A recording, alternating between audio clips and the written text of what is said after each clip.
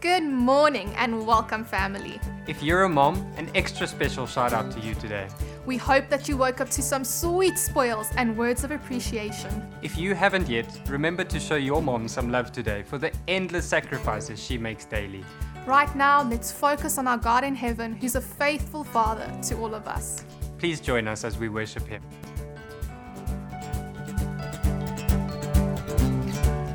I have heard a sound coming on the wind, changing hearts and minds, healing brokenness.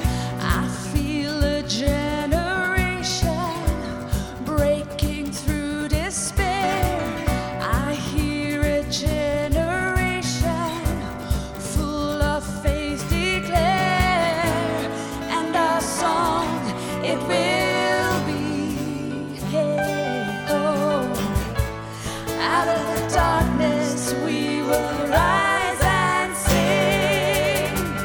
He is faithful, He is glorious, and He is Jesus, and all our hope is in Him. He is freedom, He is healing right now. He is hope and joy and love and peace and life, yeah, yeah.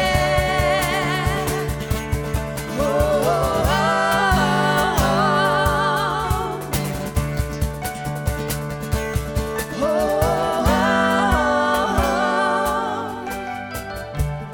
I have seen a light like the break of dawn, giving blind men sight and letting a lame man walk.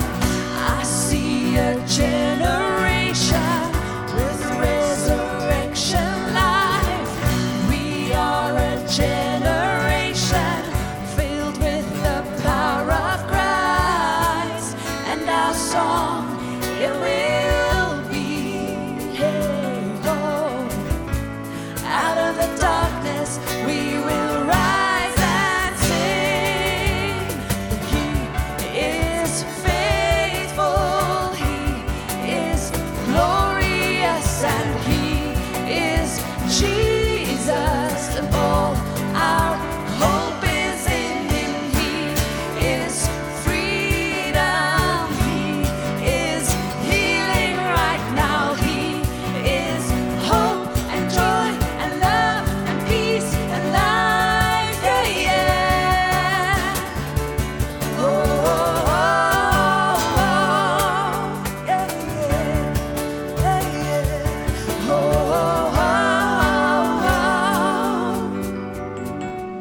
He has paid the highest price. He has proven His great love for us. We will praise Him with our lives and proclaim our love for Him. He has paid the highest price. He has proven His great love for us. We will praise Him with our lives and proclaim our love for Him, and proclaim our love for Him, and proclaim our love for Him, hey, oh, and proclaim our love for Him, hey, oh, and proclaim our love for Him, hey, oh, and proclaim our love for Him.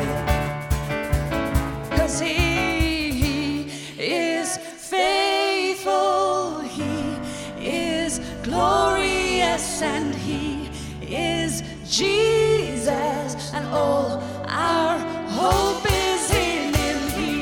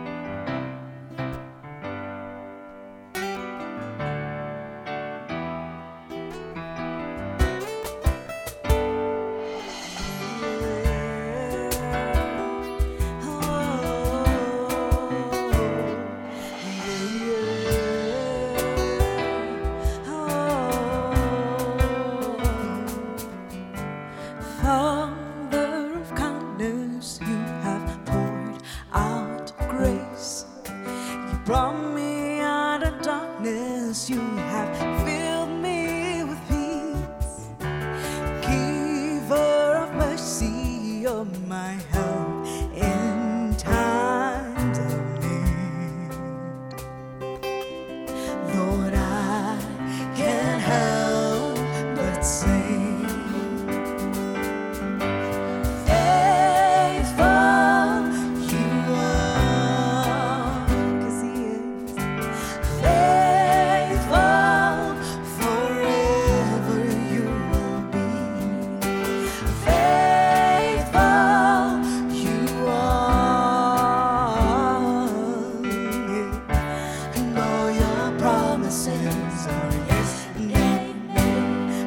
Promises, know your promises are yes and amen.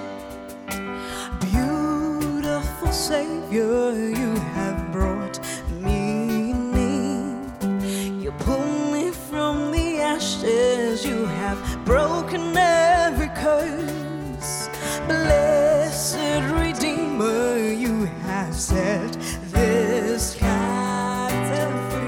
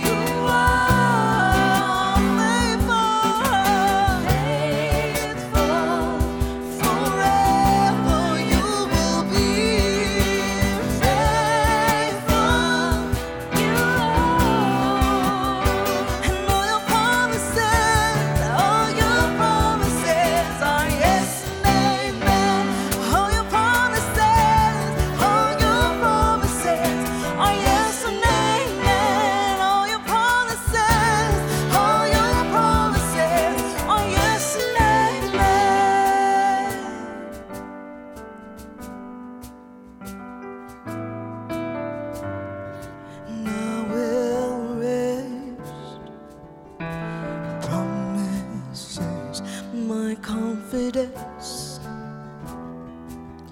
is your faithfulness, and I will rest in your promises. My confidence, my is your faithfulness, and I will rest in your promises. My confidence is your faithfulness, and I will rest in your promises. My confidence is your faithful. One more time, say I will rest. You need to promise His confidence. His faithfulness. You need to rest. You need to rest in your promises. My confidence is your faithful. I will rest. I will rest in your promises. My confidence is your faithfulness, and I will rest in your promises. My confidence is your faithfulness, faithful, faithful. You are Jesus, faithful forever. You will be faithful. You are, yes, you are God. All your promises are yes and amen. All your promises, all your promises are yes and amen. All your promises, all your promises are yes and amen. Whew, thank you, Lord, that your promises are yes and amen.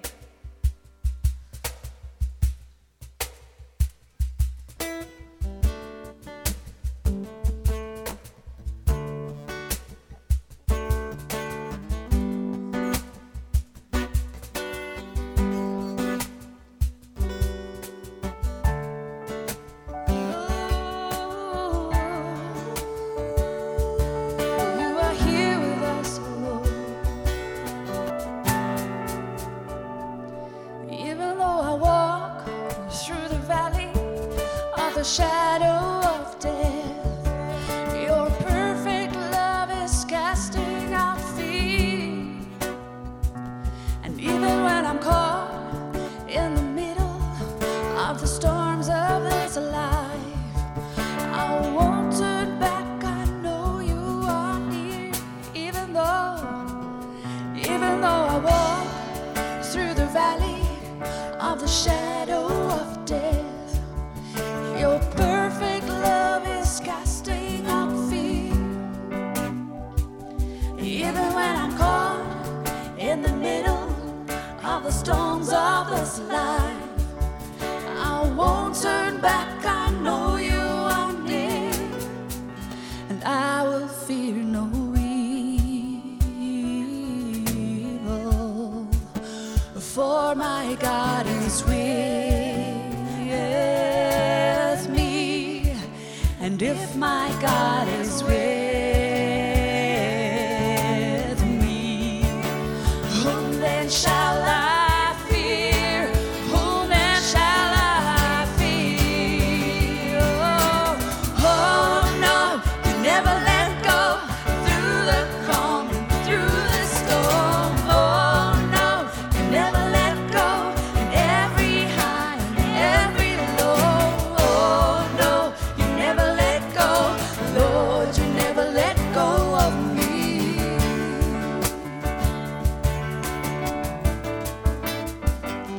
And I can see a light that is coming for the heart that holds on, a glorious light beyond all compare. And there will be an end to these troubles, but until that day comes, we'll live to know you here on the earth, and I will fear no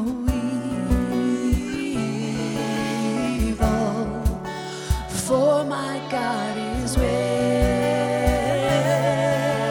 me. And if my God is with me, whom then shall I fear? Whom then shall I fear? So no, you never let go through the calm and through the storm. Oh no, you never let go in every high and every low. Oh no, you never let go, Lord, you never let go of me.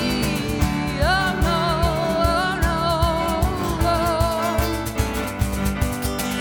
oh no, you never let go through the calm and through the storm. Oh no, you never let go in every high and every low.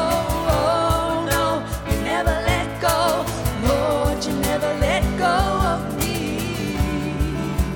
Oh, I can see the light. I can see the light that is coming for the heart that holds on. And there will be an end to these troubles, but until that day comes, still I will praise you. Still I will praise you, Lord.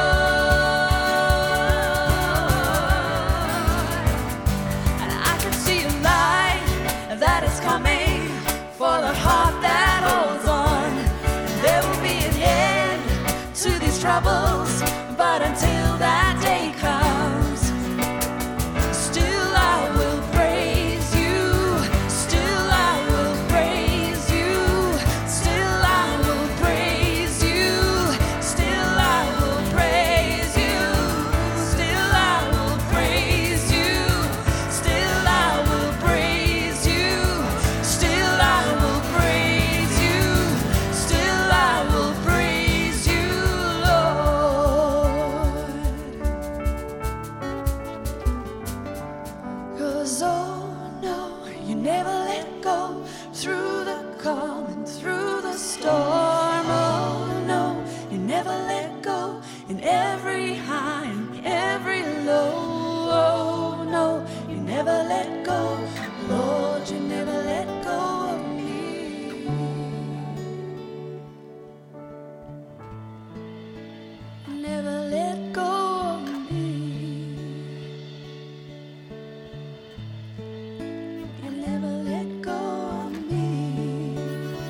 with my hand in yours.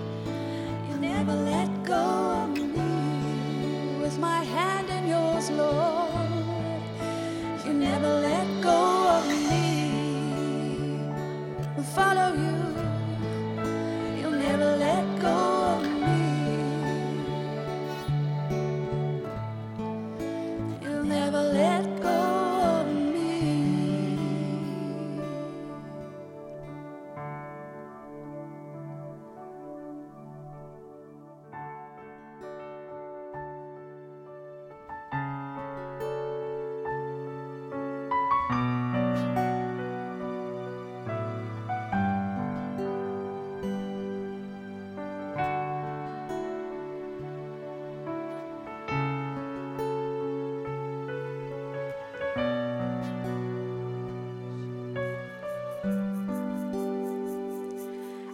As I rise, strength of God, go before, lift me up, and as I wait, eyes of God, look upon, be my son.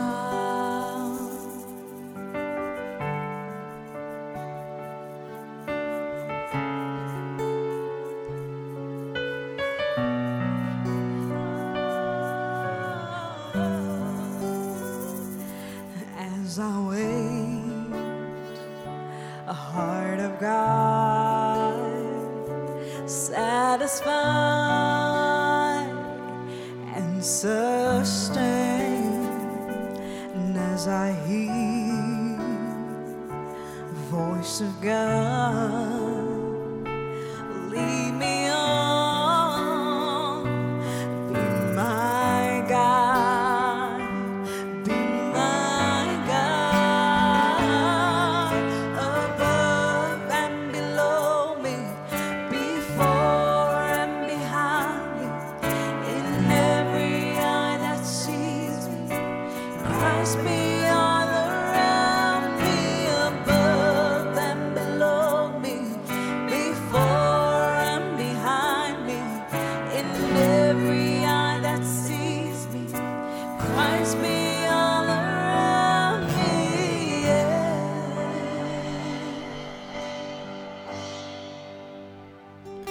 And as I go, hand of God, my defense by my side, and as I rest, breath of God, fall upon,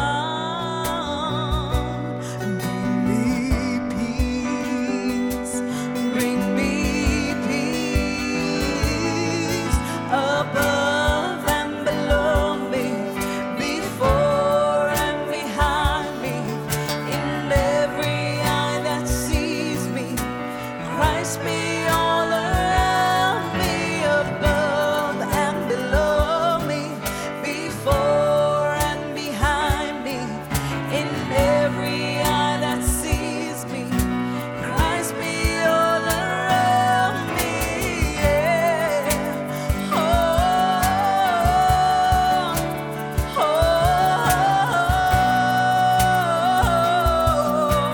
Christ be all around me,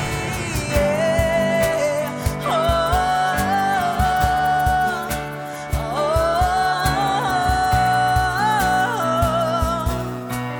Christ be all around me.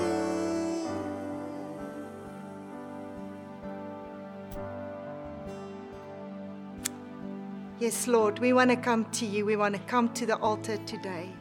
We want to declare, Lord, that you are more than enough for us. Thank you, Lord Jesus, for this wonderful day. Thank you for your presence. Thank you for your Holy Spirit that is in our hearts, that is in every house, that is in every watch party. Lord, we want to come today and we want to learn from you. So come and be with us, Holy Spirit, in Jesus' name. Amen.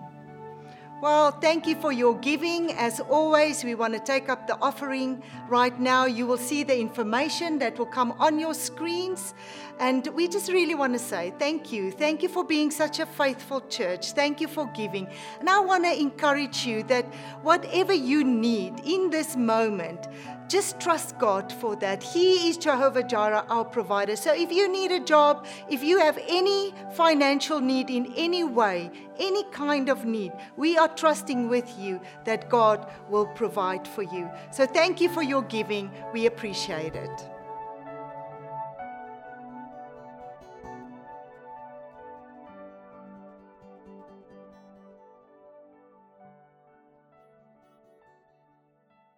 Well, happy Mother's Day.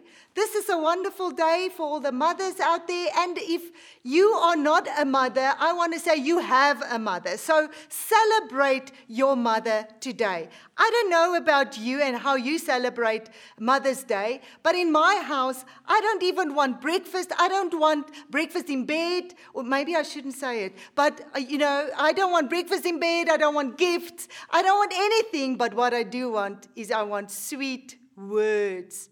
I want to know that all the suffering as a mother that I've just gone through, that they appreciate it. So I don't know how you celebrate Mother's Day, but may you have a wonderful, wonderful day. And we have a great surprise for you. Our young people in the churches just came together and they wrote a poem for you. And we are now going to listen to that poem.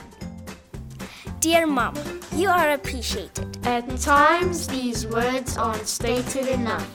That is what we are here to do. To show our appreciation and take our hats off to you.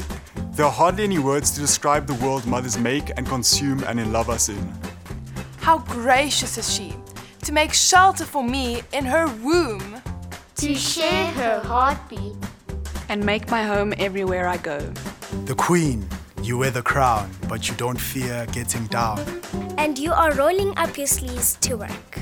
You're a stylist, clothed with strength and dignity. Who clothed me in the armor of God? Sometimes you wear the hat of a jovial jester. You laugh at the days to come. Sometimes that of a strict teacher, from whose tongue the word and wisdom flows. Impeccable investigative skills, detective hats on. You make sure we lock the homes. We see a chef's hat and hear sizzling sounds accompanied by the smell of a pleasant aroma. We tasted the good work of your hands. Now we get full like the fish that swallowed Jonah. You do the things to make the pots be done.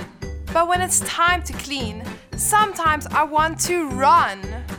Mom is a worshipper who sang and danced incense into the nose of heaven. Mom is an intercessor who prayed uphill battles into straight roads with pretty views. Okay, my mom is a great networker. She connected me to the great abundant life. Thank you, Mom, for all the hats you wear. For showing us how deeply you care. In love, appreciation, and respect for the women we look up to. We honor you and take our hats off to you.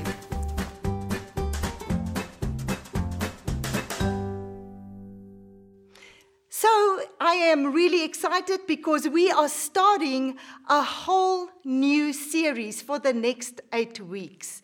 We really feel that God wants to get a little bit more personal with us. So, and He's been speaking to us about wells and water and waves. That's why this year our theme for the year is move with God. And we just felt to call this series Overflow because we just believe that God wants to overflow in your life, that He is the living water who wants to overflow. So that kind of led us to research a little bit about water in the Old Testament and some in the New Testament, and looking at cisterns, looking at wells, looking at fountains, rain, and just what God is saying to us and how He wants to get a little bit more personal with us. So I want to start off with a story of a woman at a well. This story is in Genesis 16, and you can read the story for yourself, but I am just going to tell you the story. So in the story, there's three characters. There's Abram, his wife Sarah, and then Hagar, the maidservant or the slave in the situation. Now, God promised Abram just that he would be a big nation. But the problem was that he and Sarah, they were barren. They didn't have any children. So Sarah then decided she's going to give her maidservant Hagar to Abram to sleep with, and she would fall pregnant, which that's exactly what happened, is Hagar became pregnant with a child. She didn't know if it was a boy or a girl, but she got pregnant with a child, and then she felt full of pride, and she kind of lauded that over Sarah, and she just kind of, just became being somebody that is saying that I am better than you in that situation. Sarah did not respond well to that at all. Sarah then went to Abram and said to Abram, you put me in this position, which is funny because this was her idea, but you put me in this position, Abram. What must I look at how Hagar is treating me? You must do something about it. And then Abram said to her, this is not my problem. This is your problem. She's your maidservant. Do with her whatever you want. So Sarah then went and mistreated Hagar completely and terribly. And Hagar eventually fled. And this is where we see at the end of Genesis 16, where Hagar finds herself in the wilderness, where she is alone, very lonely in her situation, in her traumatic experience that she's just experienced. And she's hungry, she's thirsty, and she's in danger because she's a woman all alone in the wilderness. And it is at this place, at this point in the story, where God reveals himself to Hagar. He reveals a well to her. Now, a well was made up, or a well was dug in the ground, and it was a well because it had living water. That means it had a river, a fountain, but something that was not stagnant at all. So he revealed this well to her, and he called her by name, her name Hagar, and he asked her what her problem was. And then he said to her, she must go back to her mistress, to Sarah, because he then gave her a promise that she would have a son, which she didn't know, and he will call him Ishmael, and that would be the son of Abram and Hagar. So this is the story that we read about in Genesis 16. Now, I want to give you a little bit of cultural background first, and then I want to go into some of the consequences that is and the dynamics in this story, and then I want to go into what do we learn about God. So in Genesis 12, this is the first time when Abram was about 75, where God revealed himself to Abram. In Genesis 15, God makes a covenant with Abram, a covenant that he would be a great nation. Only in Genesis 18 does Sarah know about that she is part of this whole story. So in Genesis 16, she didn't know that she was going to bear a child at 90 years old. Can you imagine that? I can't even imagine to be pregnant at 90 years old. But she didn't know that at Genesis 16. So she was feeling this cultural pressure because she lived in a patriarchal society. And in a patriarchal society, there was a lot of pressure on the women to bear not just any child, but a son to draw the lineage, to build the family name. So there was lots of pressure on her to solve this problem, and it was her problem to solve. It wasn't Abram's problem to solve, it was her problem to solve. On top of this, there was this promise that Abram will be this great nation. Now, I don't know what Sarah felt in her heart, but what she did was not an uncommon thing. She reverted back to culture.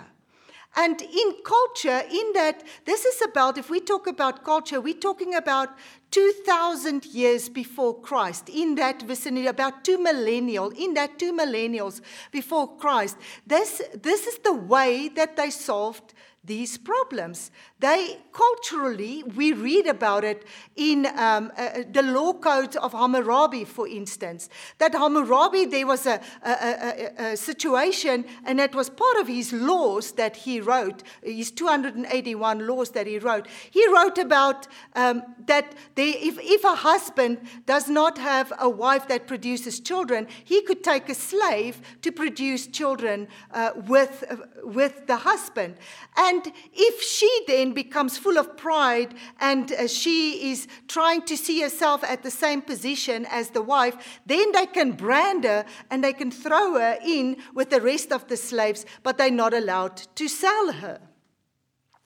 In the Neo and Old Assyrian laws, we see that it was some of the nations in greater Mesopotamia in that time.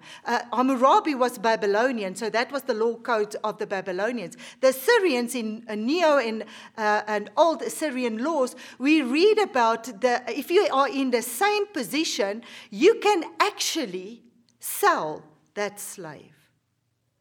She doesn't even have to be part of this child's life, because she becomes a surrogate for the woman, the wife, in this situation to produce a child, to build the family name, the family lineage. So that's a little bit of where this comes from. So slave women or bond women, bond servants were property or legal extensions of their mistresses. She would do various household tasks and also be a surrogate mother if needs be. So Sarah did this because she lived in a patriarchal society. She had that pressure on top of the pressure of having to build the family name, and then had the pressure of this promise that was spoken over Abram. So she went back to a cultural solution, which was a normal thing that people did in this. So Sarah found a solution from her context to a problem that could actually only be solved by God. She knew, and if you read Genesis 16, she knew that God was the giver of life. So she knew that only God can actually solve her problem. Often we try, if you think about it a little bit, often we try and solve our problems by means of our any kind of means that is at our disposal. We face a problem, and some of these problems actually only God could solve for us. But we kind of revert back to our cultural situations, the way that we grew up, the way that we've been taught, and we kind of find a solution for ourselves in a difficult problem that we face. Now, that's a little bit of the cultural background. So let's look a little bit at what does that mean. What's the consequences of this? What did this create in these characters, and what was the atmosphere like in this situation? So in Genesis 12, when Abram heard God for the first time, he took his whole household and then they moved into Canaan, in the land of Canaan. They moved around. But then at a stage there was a famine, and he solved this famine by going to Egypt to find food at the Pharaoh. And at this stage, he was very scared to meet the Pharaoh because he thought the Pharaoh's going to take his wife, Sarah, because she was a beautiful woman, and he was going to be killed because Pharaoh would want her. So he also solved his problem by giving his wife to Pharaoh. And we see that Sarah did exactly the same. She gave her maidservant to Abram in the situation to solve her problem. So Abram, the donor, became Abram, the receiver. And Sarai, the pawn, became Sarai, the initiator. Hagar has no choice in the matter. She's taken, then given, and she's actually only an instrument in this situation. We see how Abram, who is now new, who now knew who God was. Remember, he's now in his 80s, and he started off this journey when he was about 75. So by the time Ishmael was born at the end of chapter 16, he was about 86. So he had a lot of time spending with God and God revealing himself to him. So he knew about this miracle working God. But he stood with his back against the wall with the pressure of this promise, and he looked for a human solution. One of the bad things that happens in this situation is that it's normally the privilege of the mother to name the child. But neither Sarah or Hagar had the opportunity to name the child. Abram, at the end of the day, named the child the name that God gave the child. So Sarah lost, she expected Hagar to bear a child for her as a mother, but she lost now that child. So both of the women actually lost in this conflict situation. It is in this cultural and social dynamic that God introduces himself. In chapter 16, and we're going to read this, this is when, verse 13, this is when Hagar is sitting at the well, and God revealed the well to her, and he called her by name, and this is the first time she met God. And she says this in verse 13, she gave his name, the Lord, who spoke to her. You are the God who sees me. For she said, I have now seen the one who sees me. That is why the well is called Beer Laharoi.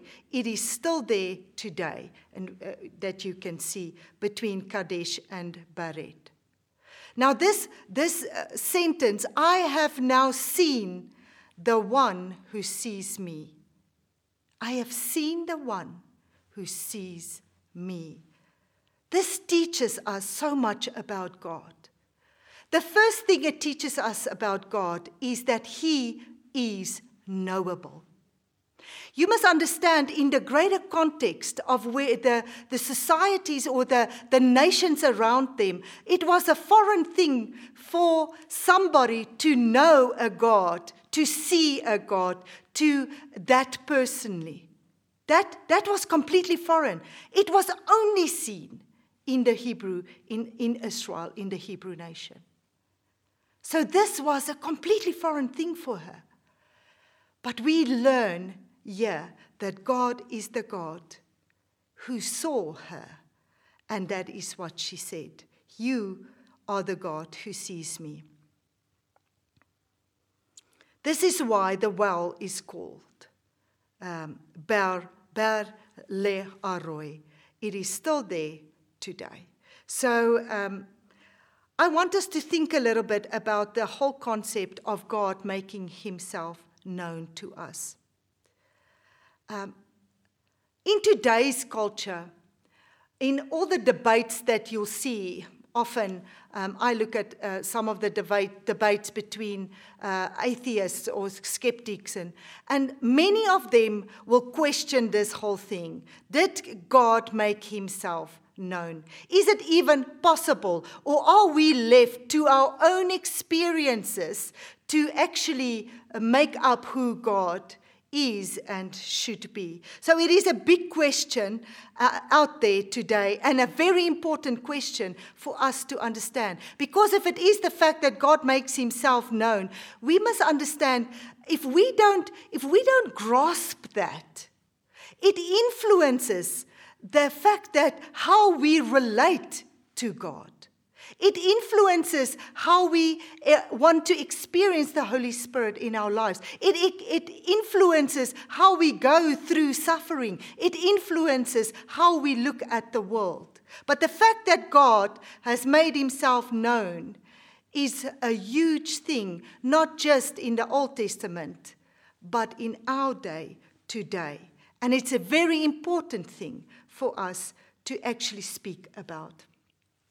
Now, we all know that there's a concept out there of the incomprehensibility of God. And that is true. There is an incomprehensibility of God. We can't know God exhaustively. Because he's God.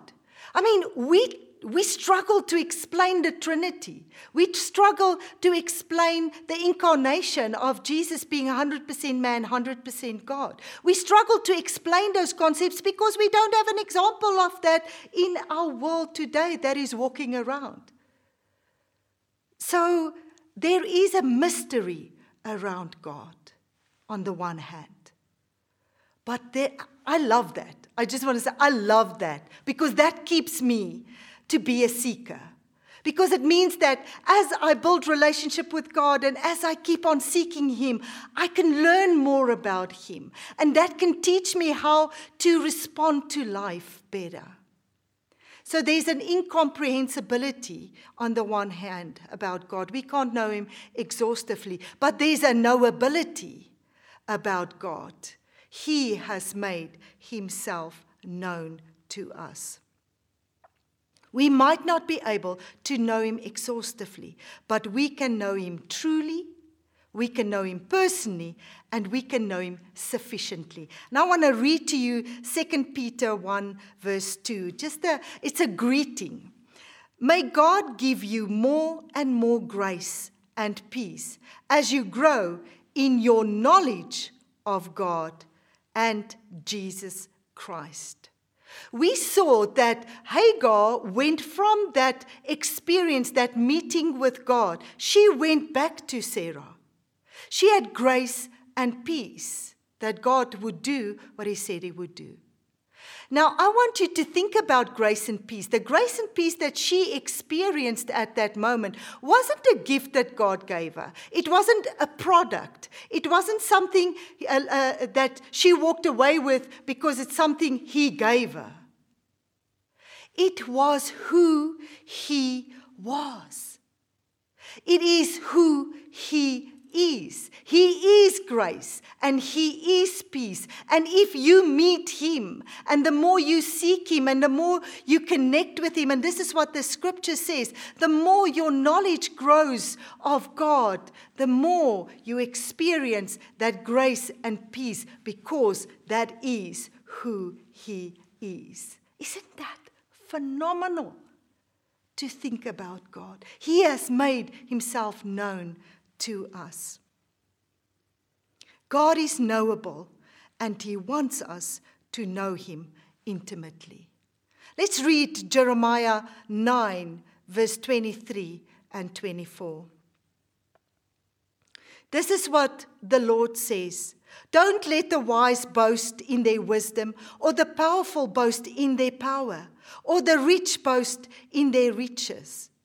But those who wish to boast should boast in this alone, that they truly know me and understand that I am the Lord, who demonstrates unfailing love, and who brings justice and righteousness to this earth, and that I delight in these things. I, the Lord, I have spoken. What an amazing scripture. God saying, I delight in the fact that you know me. I want you to know my justice, my righteousness, my love.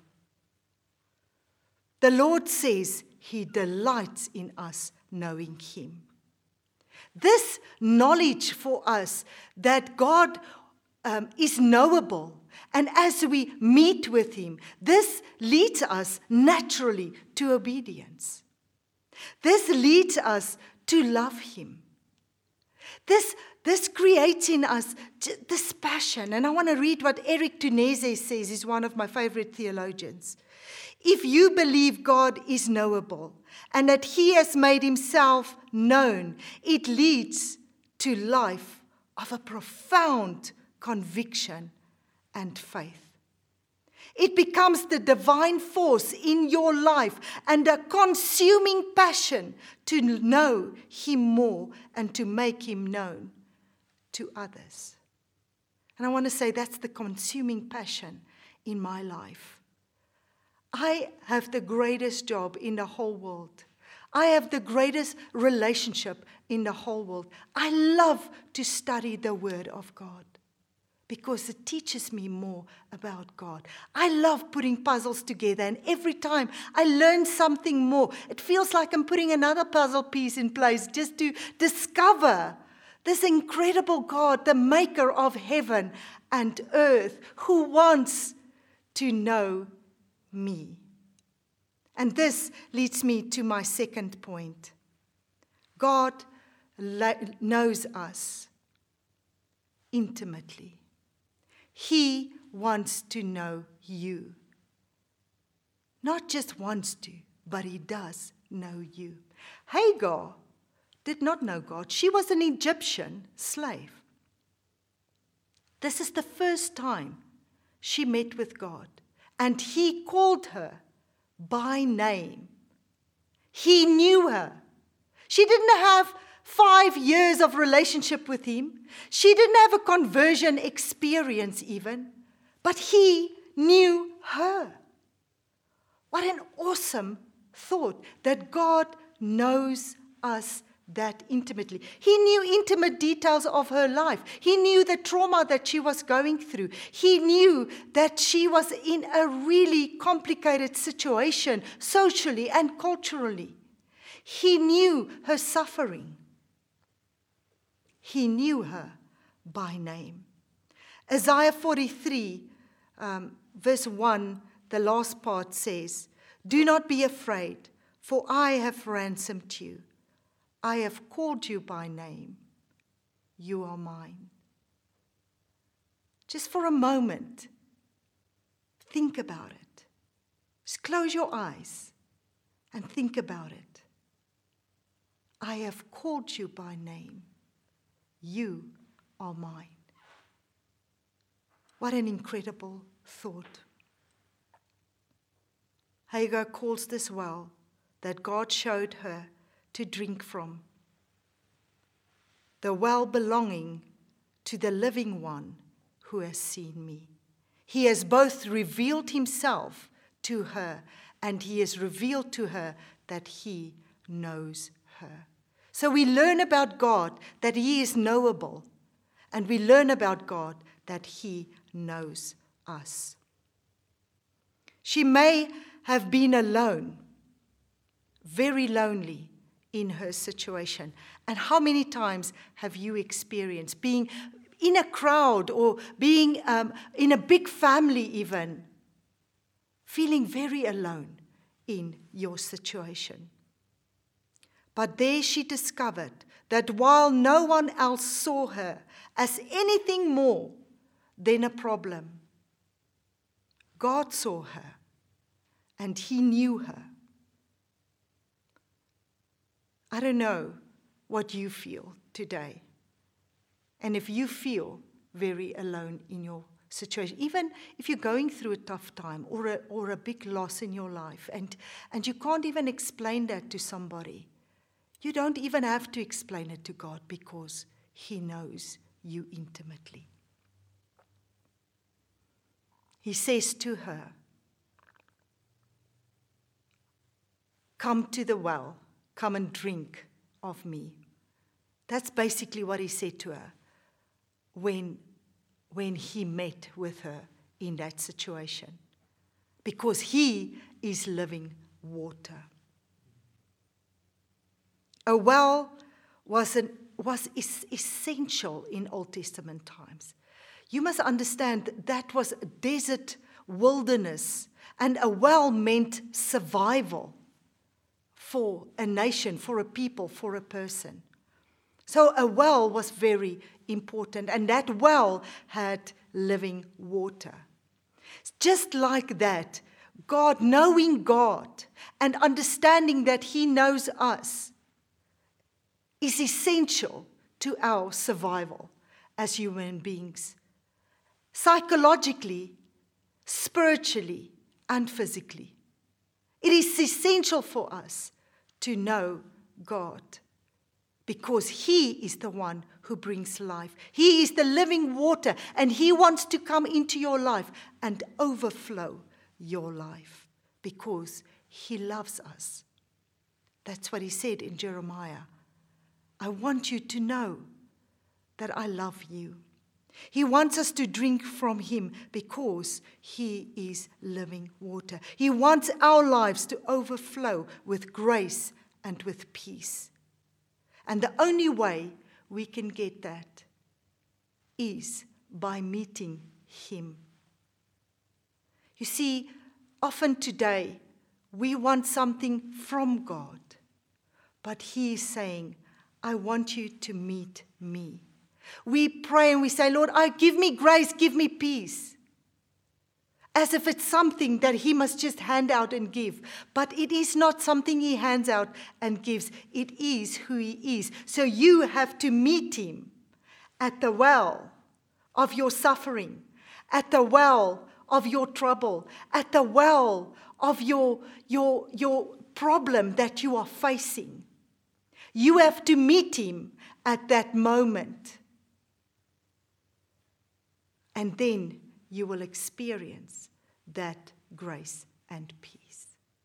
So wherever you find yourself today, I want to encourage you. Come to God. Come, even if you've been a Christian for years, come to Him. Come to the well. Come to the living water. Allow the Holy Spirit to break through, to get personal with you. Allow Him to overflow your heart. Let us pray. Father, we come to you in Jesus' name. We are your children. You have called us by name. We belong. We belong to you, the maker of heaven and earth, the Almighty God, the God who created everything, the God who wants to know us, the God who knows us intimately, the God who has made Himself known. And we want to put before you our hearts. We want to surrender before you. And we want to say today, I want to know you. I want to know you more. Lord, create in us a hunger and a thirst for more of you. Help us to be passionately seeking you every day of our lives. In Jesus' name, amen. So if you have never met Jesus, you've never met this God, I want you there will come some information on your screen that you can speak to somebody and tell them, I want to know this God who knows me, who has made himself known. If you have any prayer request, there will be people that would love to pray for you.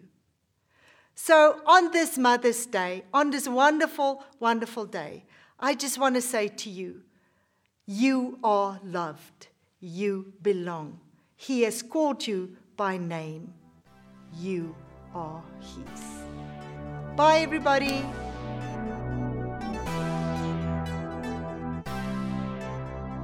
Today, we first take a moment to tip our hats to all the moms out there. We celebrate you for the excellent job you do in wearing many different hats in your homes and workspaces. Hats off to you for making all the sacrifices, often without getting recognition. We love and appreciate you, moms. On the topic of motherhood, in fact, parenthood, our Hope Centre is presenting an excellent course for those wanting to improve their parenting skills and better understand the challenges involved in a step or blended family. It starts next on 19 May and takes place online via Zoom. Email hopecourses@hatfield.co.za to register or get more information such as costs. You can also visit their Facebook page at Hatfield Hope Centre to know more. Jen, do you like the idea of running for positive impact? I joined the club and even got the t-shirt. Do you want to be like her and run for positive impact? Join the Love Running Club in a virtual race to raise awareness for funds and cancer. Our Love Running Club was born out of our Young Adults Ministry in 2010. We're a family of runners who strive to make a positive difference through running. You may not be ready to join the club, but you can certainly join us in this race. The virtual race takes place between this Thursday and Sunday, and you have the option to walk or run the 5, 10 or 21 kilometer categories. I think I can certainly take you in the 21k. Well, I don't doubt it, but let's stick with the 10 for now. Visit the Love Running website on screen now and join us in this challenge for charity. That's all the announcements from us. Have a fantastic day and week ahead. Bye. Bye.